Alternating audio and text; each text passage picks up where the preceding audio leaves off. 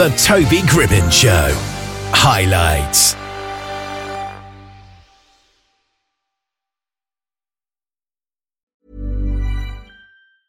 Hiring for your small business? If you're not looking for professionals on LinkedIn, you're looking in the wrong place. That's like looking for your car keys in a fish tank. LinkedIn helps you hire professionals you can't find anywhere else, even those who aren't actively searching for a new job but might be open to the perfect role. In a given month, over 70% of LinkedIn users don't even visit other leading job sites. So start looking in the right place. With LinkedIn, you can hire professionals like a professional. Post your free job on linkedin.com/people today.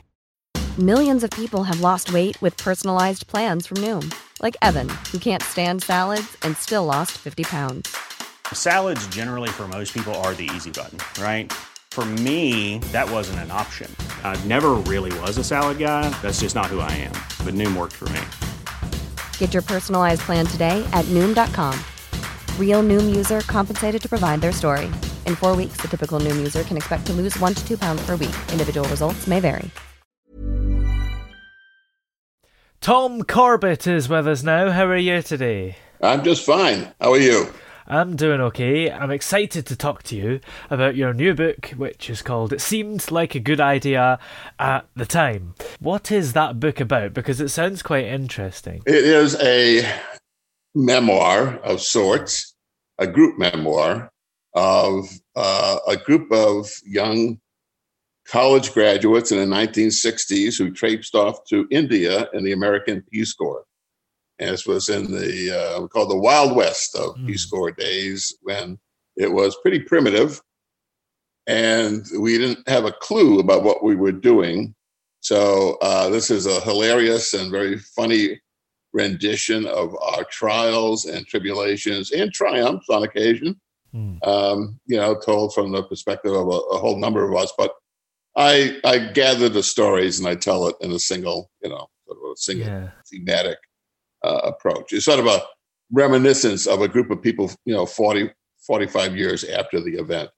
So, but it's funny. It's sad sometimes. Yeah, it's insightful, and it really captures the 60s and the kind of the Kennedy era. When we were going to save the world. Yeah. Which is a lot different than a Trump era, where the world almost went into the toilet bowl. Yeah. But yes, go ahead. What made you want to write this book originally then? Because do you have experience of writing, or was it just this story that captured you? No, I was an academic from my professional career. I was at the University of Wisconsin. When I retired, I realized I had a lot of writing left to do. Not so much academic writing, although I've just finished another co-authored academic book, but personal writing. Yeah. So I've actually written a slew of books in the last 5 years. Slew is like 6 or 7. And this one really came about because my group from the 1960s, called India 44. We got together about a decade ago for a reunion, and it turned out to be a very emotional experience. Yeah, and so that was sort of the genesis or the source of the inspiration to write the book. Yeah, and how come it's taken you so long after all this happened to get down and write it? Well, the reunion probably took about 40 years because people are off doing their lives, right? So probably about a decade ago, people started to retire or think about retiring. And I think they also realized a better appreciation of their own mortality. Yeah. We weren't going to be around forever. So we were going to either meet or never meet. And so we met about 2 or 3 times over a period of about 5 or 6 years. So that was...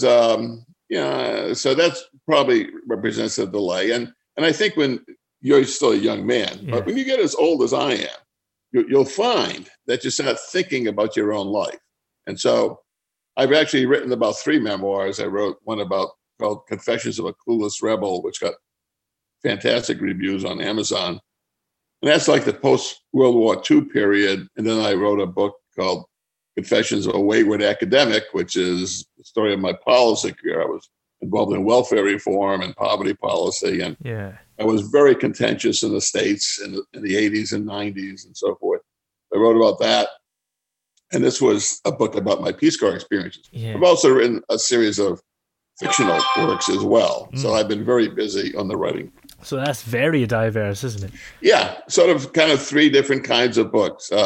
Four real. Well, I've got the memoirs, I've got the fiction, and I've got what I consider semi or real academic books. There's a real academic book will be out next April. And it's called Evidence-Based Policymaking, the second edition. It's co-authored, but that was a real academic book. It's not light reading. But the rest can be read by anybody. Yeah, and the title of this book, then, it seemed like a good idea at the time, suggests that in hindsight, maybe it wasn't. Is that right? Well, I think that the title was meant to suggest that we all signed up. We were all recent college graduates, and we were just collected off of mostly liberal arts colleges full of ideals and still enamored with John Kennedy. And but basically we were made into public health people or kind of agricultural experts with a little bit now we had quite a bit of training. But you don't become a good public health person. Most of the women went into that field, or an agricultural expert in a few weeks or months. And then we were dropped into very remote parts of India and said, "Okay, work your magic," without much support. So, in many ways, it was set up to be a disaster, and the fact that it wasn't a disaster, I think, probably is a testament to how good these young volunteers were. And, and in fact, if you look at their subsequent life trajectories, this was a really talented group of young people. But the situation was... When you're ready to pop the question, the last thing you want to do is second-guess the ring. At BlueNile.com, you can design a one-of-a-kind ring with the ease and convenience of shopping online. Choose your diamond and setting. When you find the one, you'll get it delivered right to your door. Go to BlueNile.com and use promo code LISTEN to get $50 off your purchase of $500 or more. That's code LISTEN at BlueNile.com for $50 off your purchase. BlueNile.com, code LISTEN. There's never been a faster or easier way to start your weight loss journey than with PlushCare. PlushCare accepts most insurance plans and gives you online access to board-certified physicians who can prescribe FDA-approved weight loss medications like Wegovy and Zepbound for those who qualify. Take charge of your health and speak with a board-certified physician about a weight loss plan that's right for you.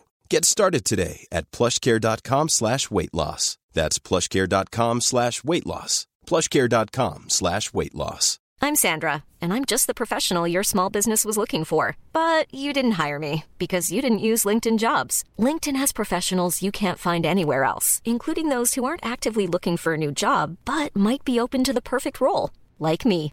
In a given month, over 70% of LinkedIn users don't visit other leading job sites. So if you're not looking on LinkedIn, you'll miss out on great candidates like Sandra. Start hiring professionals like a professional. Post your free job on linkedin.com/people today.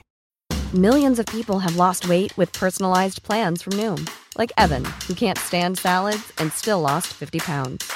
Salads generally for most people are the easy button, right? For me, that wasn't an option. I never really was a salad guy. That's just not who I am. But Noom worked for me. Get your personalized plan today at Noom.com. Real Noom user compensated to provide their story. In 4 weeks, the typical Noom user can expect to lose 1 to 2 pounds per week. Individual results may vary. Not the best situation. You're dropped in the middle of nowhere.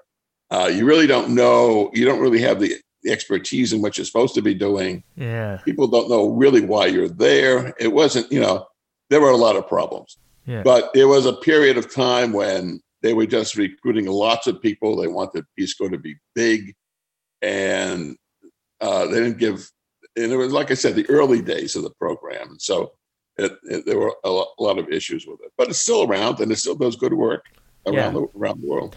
How long did you spend doing this in India then? 2 years. It was a 2-year hitch, and I think a couple of people extended for a third year, but I was not one of those. Do you consider it an important part of your life, even though it was only for a couple of years?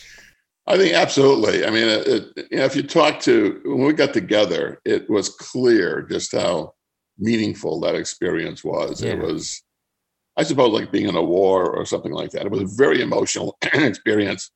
We started off with like 100 people in the first day of training. Wow. And it was a long training period.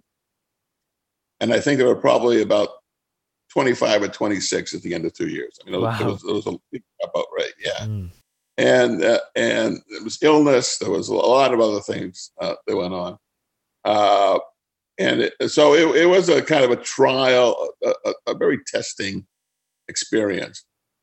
But I know personally that I picked up lessons about what it means to live in a foreign culture, cultural awareness, a lot of stuff about myself and what I could do that was invaluable. I never would have picked it up in any other way. Yeah.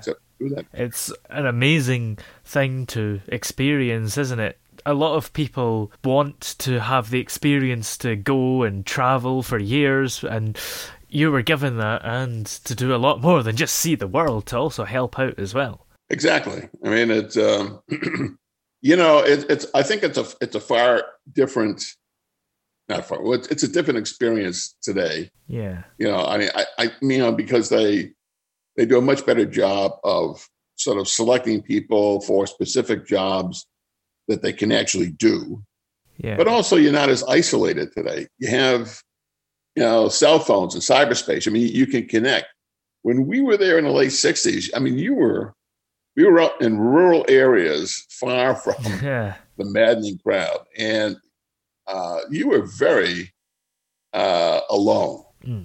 And you get to know yourself and quite well when you're faced with that kind of isolation and primitive living conditions, and you're questioning what you're doing there because you don't really have a really good skill set to bring to the situation. Yeah. So it was very difficult. It was challenging, but I think most of us, or all of us, thought at the end it was worthwhile. Yeah. If the joy of missing out of technology existed in the 60s, that would probably be the closest thing. Yeah, right. Well, I'll tell you, I struggle with technology all the time because it's age related, and you young people get it, and I'm always screwing up. But I would have given a lot. I'll just one example. I left a girl behind that I had dated in college, and I actually, once I get over there, I realized how much I really did love her. But she didn't.